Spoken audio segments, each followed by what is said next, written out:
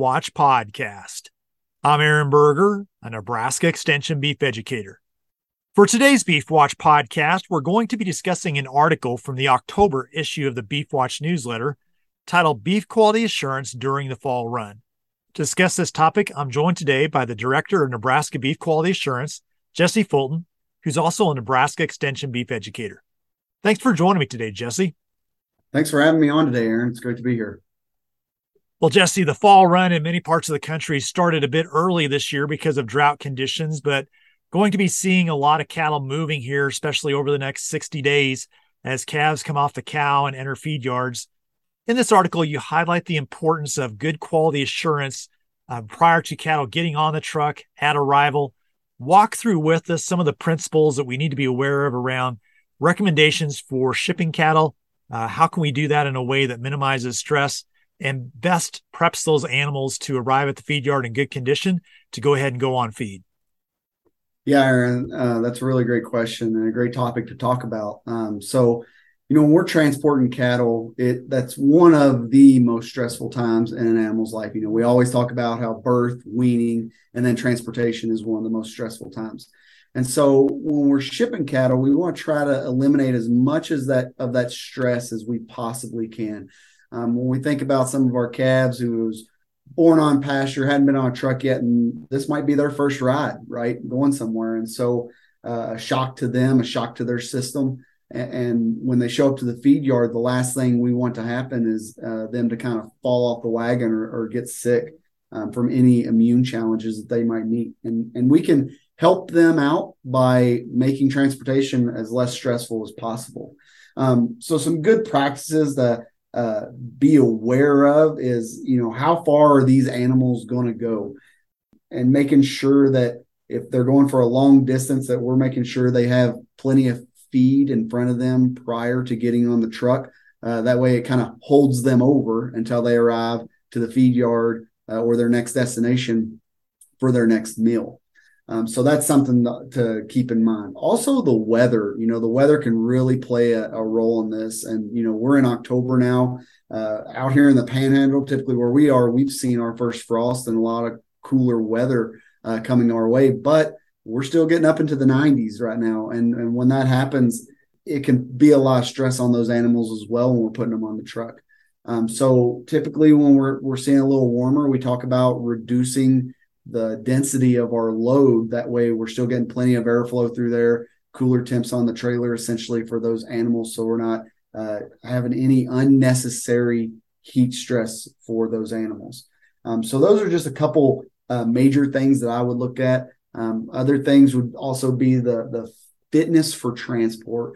And so what we're looking at is that animal able to withstand the rigors of transport? Because it is really rigorous to their system. And so we're trying to evaluate their body condition score, the mobility score, and their health status. And so BQA guidelines has a guideline around mobility score. It's a 4-point system. So mobility of 1 and 2, there's no issues. We can load those animals and send them on down the road. It's when we get to the mobility score of 3, and that's when those animals might have some kind of mobility issue that's causing them to fall behind the herd. We see an obvious stiffness, obvious limp. And so we would call those animals compromised. And so we would try to load those animals last on the trailer so that they're the first ones to come off, essentially.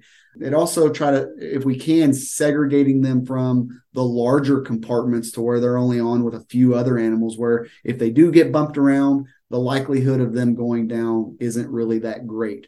And then a mobility score of 4, those are animals that are definitely, compromised, and that they're statue-like. They don't really want to move even when encouraged. And so those are the animals we don't want to transport.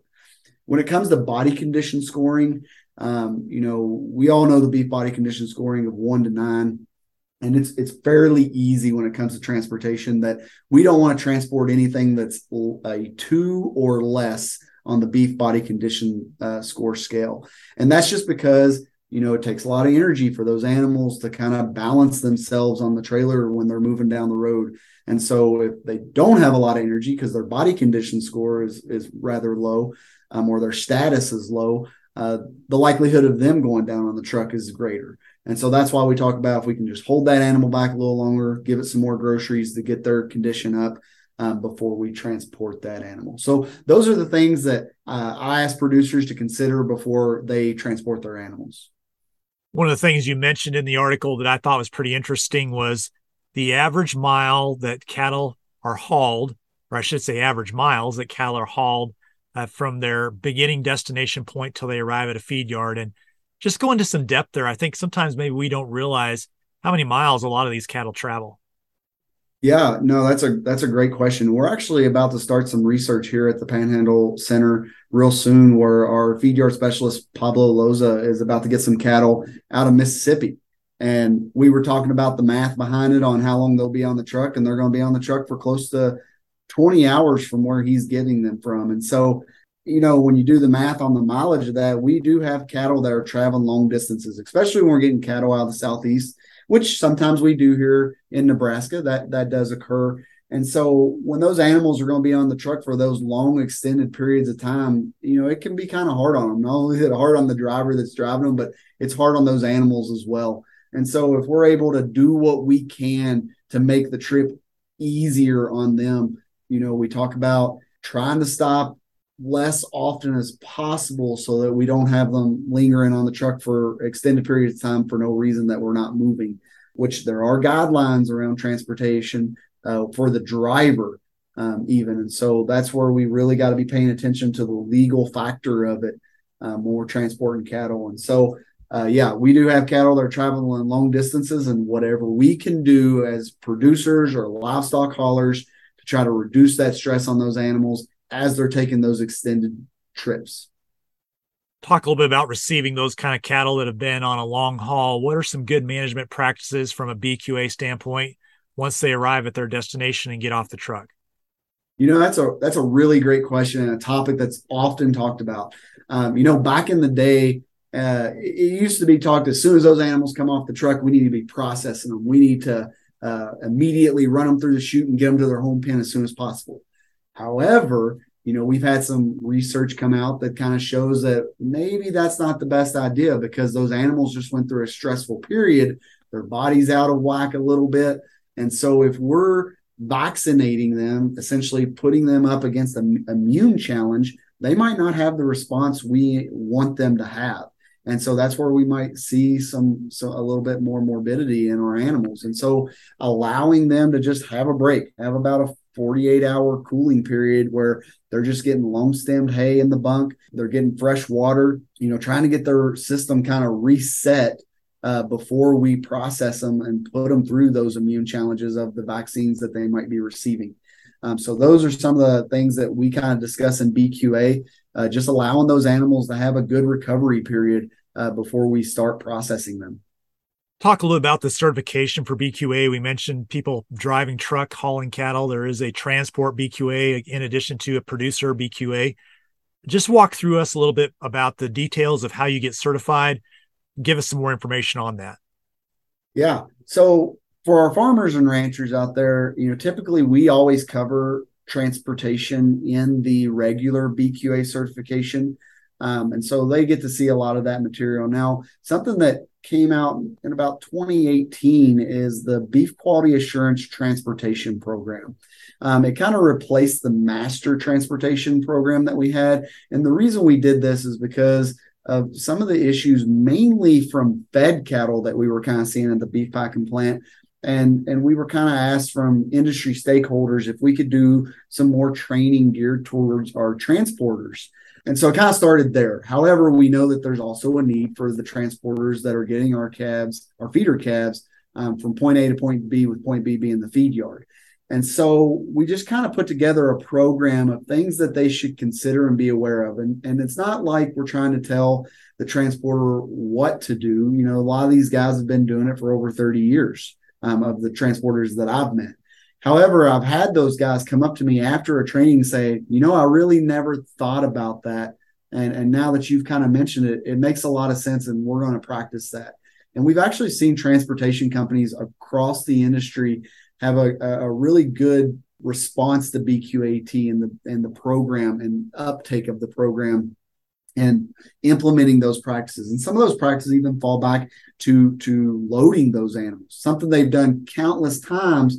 But when we've really brought in the animal behavior aspect of it and how they could read the animal's behavior or use their natural instincts to load those animals, to benefit them in loading those animals, it really opens their eyes to, hey, if we did it this way, these animals will load a lot easier and we won't have as much stress on us loading them or the animal loading them. And those transporters will actually communicate that message back to either the farmer rancher that at the cow-calf operation they're raising those animals, and say, hey, if we change your loading facilities around a little bit, this would go so much easier. And we hear positive stories back from that happening. So that's kind of the stuff we talk about in the BQAT program, is just basic things around animal handling, biosecurity, fitness for transport, pre-trip planning, loading and unloading, things like that. And so it's pretty easy to get BQAT certified. You can attend an in-person training. We actually have some coming up in the month of October and December, and we're working on our 2023 schedule right now across the state of Nebraska, and we hope to release that soon. But we know for transporters, it's sometimes hard for them to make it to an in-person training because they are always busy out on the road. And so during their downtime, let's say they're waiting to load, or they have to take so long off the road anyways because of legal requirements, they can get BQAT certified online. And so we have those BQAT modules located at bqa.org. And so they can go on there and complete those modules at their own pace. So they can complete, let's say, 15 to 30 minutes of modules, and then leave and come back and finish at a later time if they need to. So it's a really good option, having that online option for transporters if they need it. Jesse, anything else on this topic as you think about the fall run and the major movement of cattle this time of year? Yeah, I just want to remind producers that might be transporting their own cattle or our professional haulers out there that you need to consider that your bumper pull trailer, your gooseneck trailer, or your cattle pot is a giant billboard for the beef industry. And typically you're out there in the public's eye where everyone can see you, even those that are not familiar with livestock transportation. And so it's up to us to make sure we shed a positive light on transportation of those animals. And that, a lot goes into that, not only our driving, but also the condition of those animals that are loaded on the trailer, our activity when we're loading those animals, being aware of, we live in the day of an age now that everyone has a camera in their hand.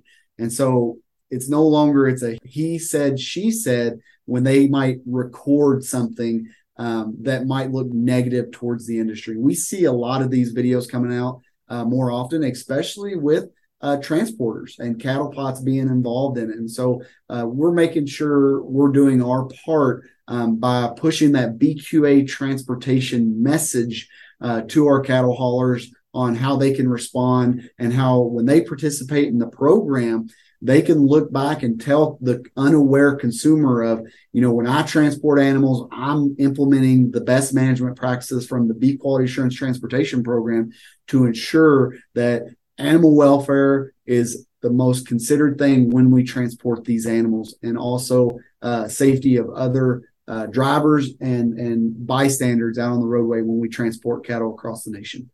Well, thanks again for joining me today. Thank you, Aaron. It was great to be here. Well, for more information on the Beef Quality Assurance Program in Nebraska, you can go to bqa.unl.edu. Again, Jesse Fulton is the director of the Nebraska Beef Quality Assurance Program, and his contact information is at that website.